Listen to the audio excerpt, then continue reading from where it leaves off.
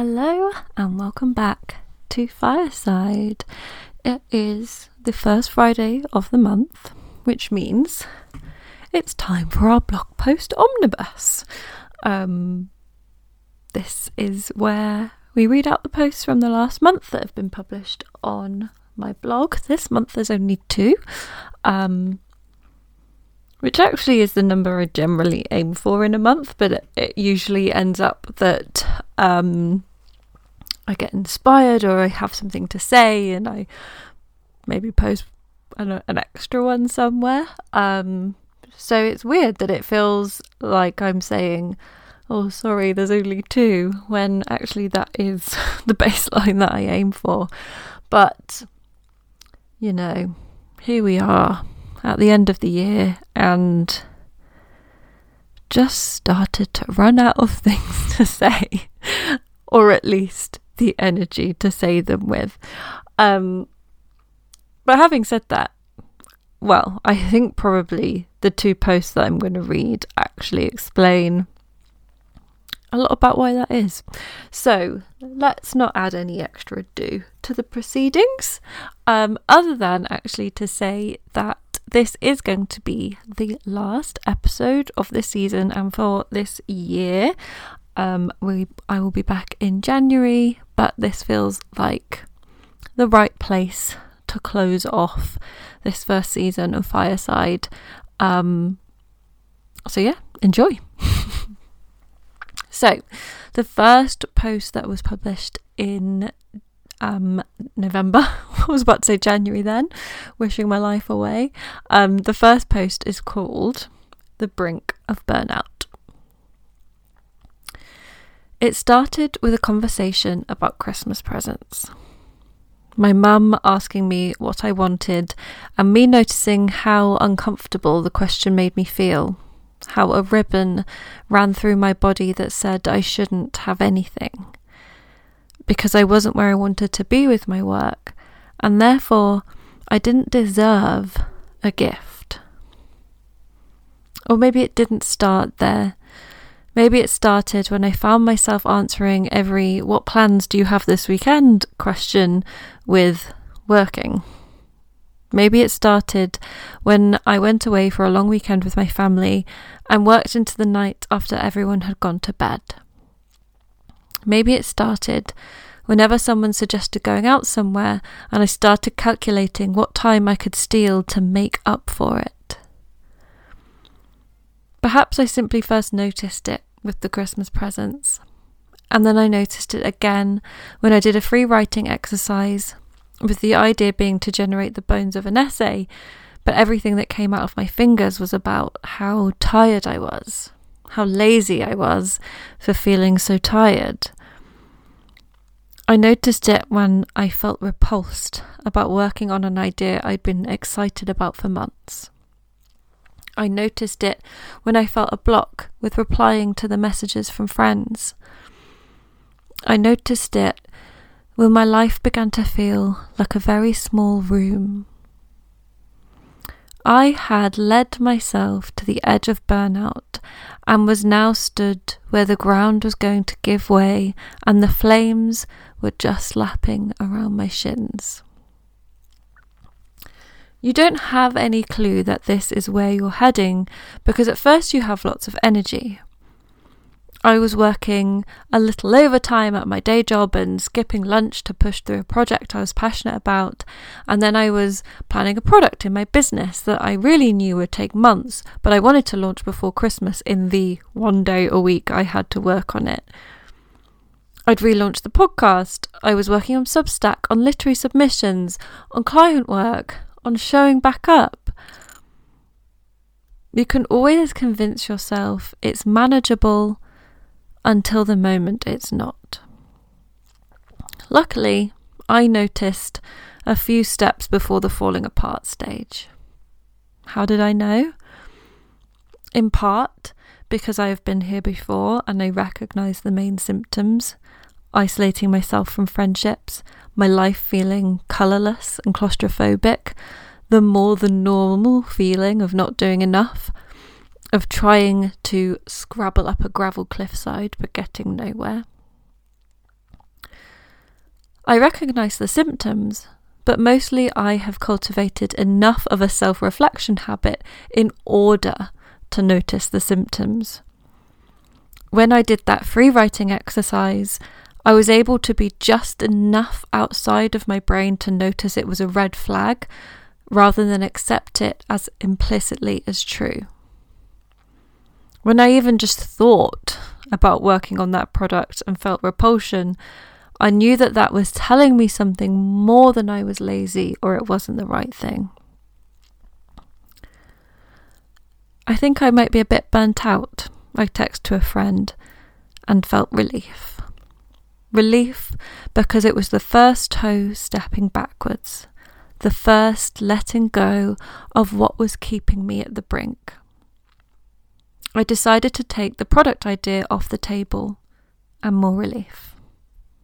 I looked at the writing submission windows I was aiming for and saw that some would reopen in the spring. More relief. I made plans to go see an exhibition I'd wanted to go to and take 2 days fully off. Relief. Everything started to feel more manageable again. It is stupidly easy to bring yourself back from the edge of that burnout. I didn't even stop doing anything, I just stopped planning to do more. It was the weight of all those undone to-dos that dragged me to the edge, things I'd wanted to do more than I was physically capable of doing. We often end up in burnout because we've convinced ourselves that only more action will fix our problems, that we have to just keep going no matter what our lazy body says, and so we stride on into the flames. It feels counterintuitive that the only way out of burnout is surrender. To accept that if you don't change, it will happen, and then let go of the tasks and the plans, the expectations, and start walking backwards. We don't want to do it because we fear going backwards more than burning out. And what does that tell us? But even just 10 paces away, you can look back over your shoulder and see just how close you got to disaster, and in safety can go rejoin the right path.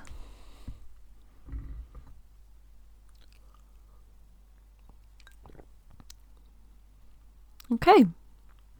Our second post for this month, which only went out this week, is called, and this is quite a dramatic announcement actually, it's called A Name Change is Coming. A little over 7 years ago, I started a blog and called it Simple and Season. I've been asked a few times since then why that name, and it's always a question I've been sheepish about answering. Because in truth, the naming was cynical. At the time I was starting out, a lot of popular slow-living bloggers were named something and something, and I wanted to signal that I was going to be like them, to be recognisable as one of them, and not having two meaningful things in my life to join together with an ampersand. I opted for 2 words that would, again, signal what I was aiming for, that tapped into the market I wanted to join. As I'm writing, I'm wondering why I felt sheepish about it, why I've used the word cynical to describe coming up with the name. Because it's good business, good branding, to create a name that's attractive and recognisable to your target audience. So why have I always felt a bit ashamed? In the mid-2010s, no one was quite so forward about intentionally starting an online business. It was supposed to happen by accident. You started a little blog to document your days and be creative, and then oopsie daisy, it became unbelievably popular and you started to make a ton of money. You weren't supposed to try. You weren't supposed to intentionally set out to make a business. Your hobby blog had to become popular completely by surprise. So that's why I was sheepish about the story of naming Simple and Season, because it ran counter to that narrative. It belied my drive and ambition and my intention for this to be something that was successful in the financial definition of the word. I didn't want a hobby blog. I wanted to be known. I wanted to be seen. I wanted to make money. And that felt like something people couldn't know if they were going to like me. It wasn't inspirational then to want to do something and then purposefully do it. It had to be effortlessly accidental. In the end, I didn't make any money as a slow living blogger, but I did start to make money as a marketing coach. The name Simple and Season just about fit that because I was a simple marketing coach and I sprinkled the word liberally around my copy. But the name came to stand apart from the definitions of the words. It began to stand for itself, to really step into its own as a brand where it didn't matter exactly what the words meant because people recognised them as standing for what I stood for. It all fit together until it didn't. It didn't stop fitting in one moment.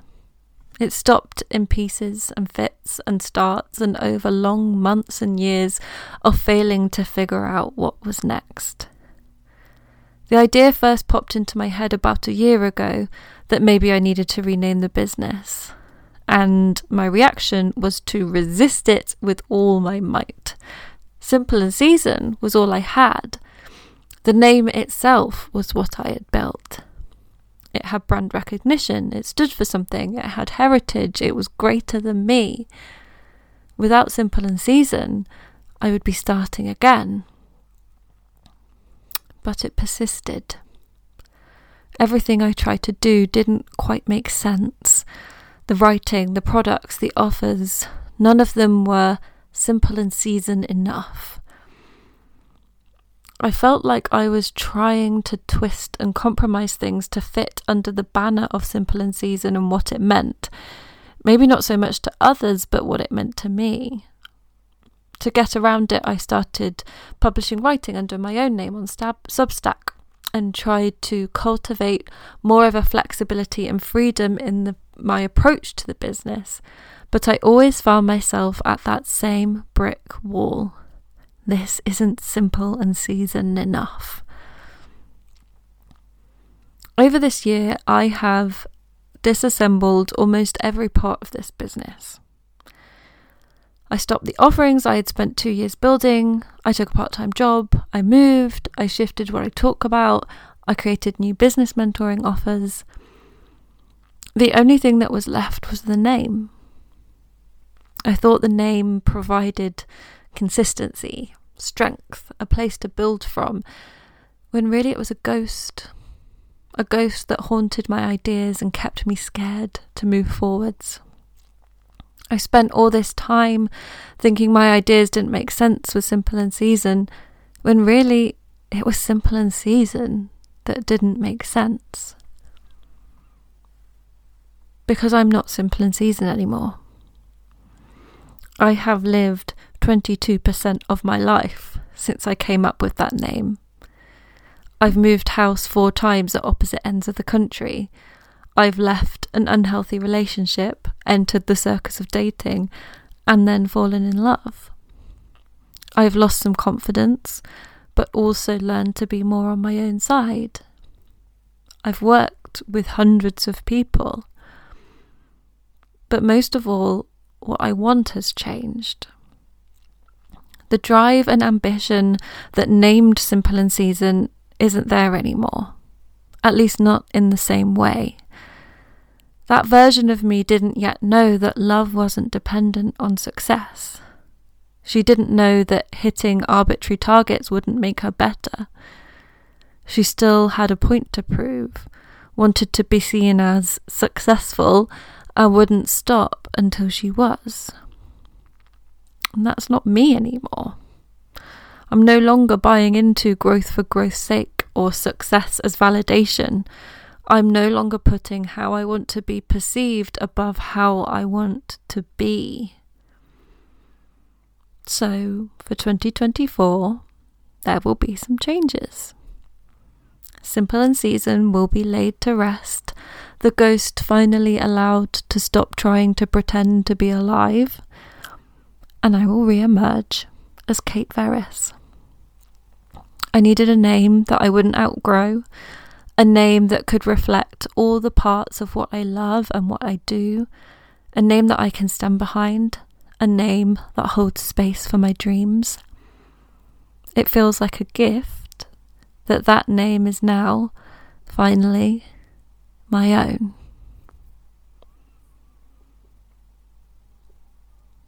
And just a little bit in italics at the bottom, that over the course of December, I will be changing the website, I'll be changing Instagram handles, email addresses will be changing, and just also all the technical administrative things that come with a business name change. So if you're looking for something over the next month or so, please bear with me if things are a little bit messy. And so that is also part of the reason why there's not going to be another podcast until now and next year, because the whole thing's being redone. And I don't want to be, putting things out and then not having a website for you to even find the things on. So there won't be really much content going out in December, but there will be a nice new website called kateferris.com that you'll be able to come to in the new year. So until then, make sure you're on my mailing list, because if nothing else, you will be able to get stuff from there. So I will put the link to that in the show notes. Come over to Instagram, where I am still currently at Simple and Season, but that will be changing. And yeah, hold tight, come and check in as I probably publicly make the changes to the website and all that sort of thing. And yeah, I'll be sending out the email next week to ask for any topics or questions you'd like me to answer in the next season of the podcast. So make sure you're on the list by then. And otherwise, have a great rest of the year, and I'll see you in January.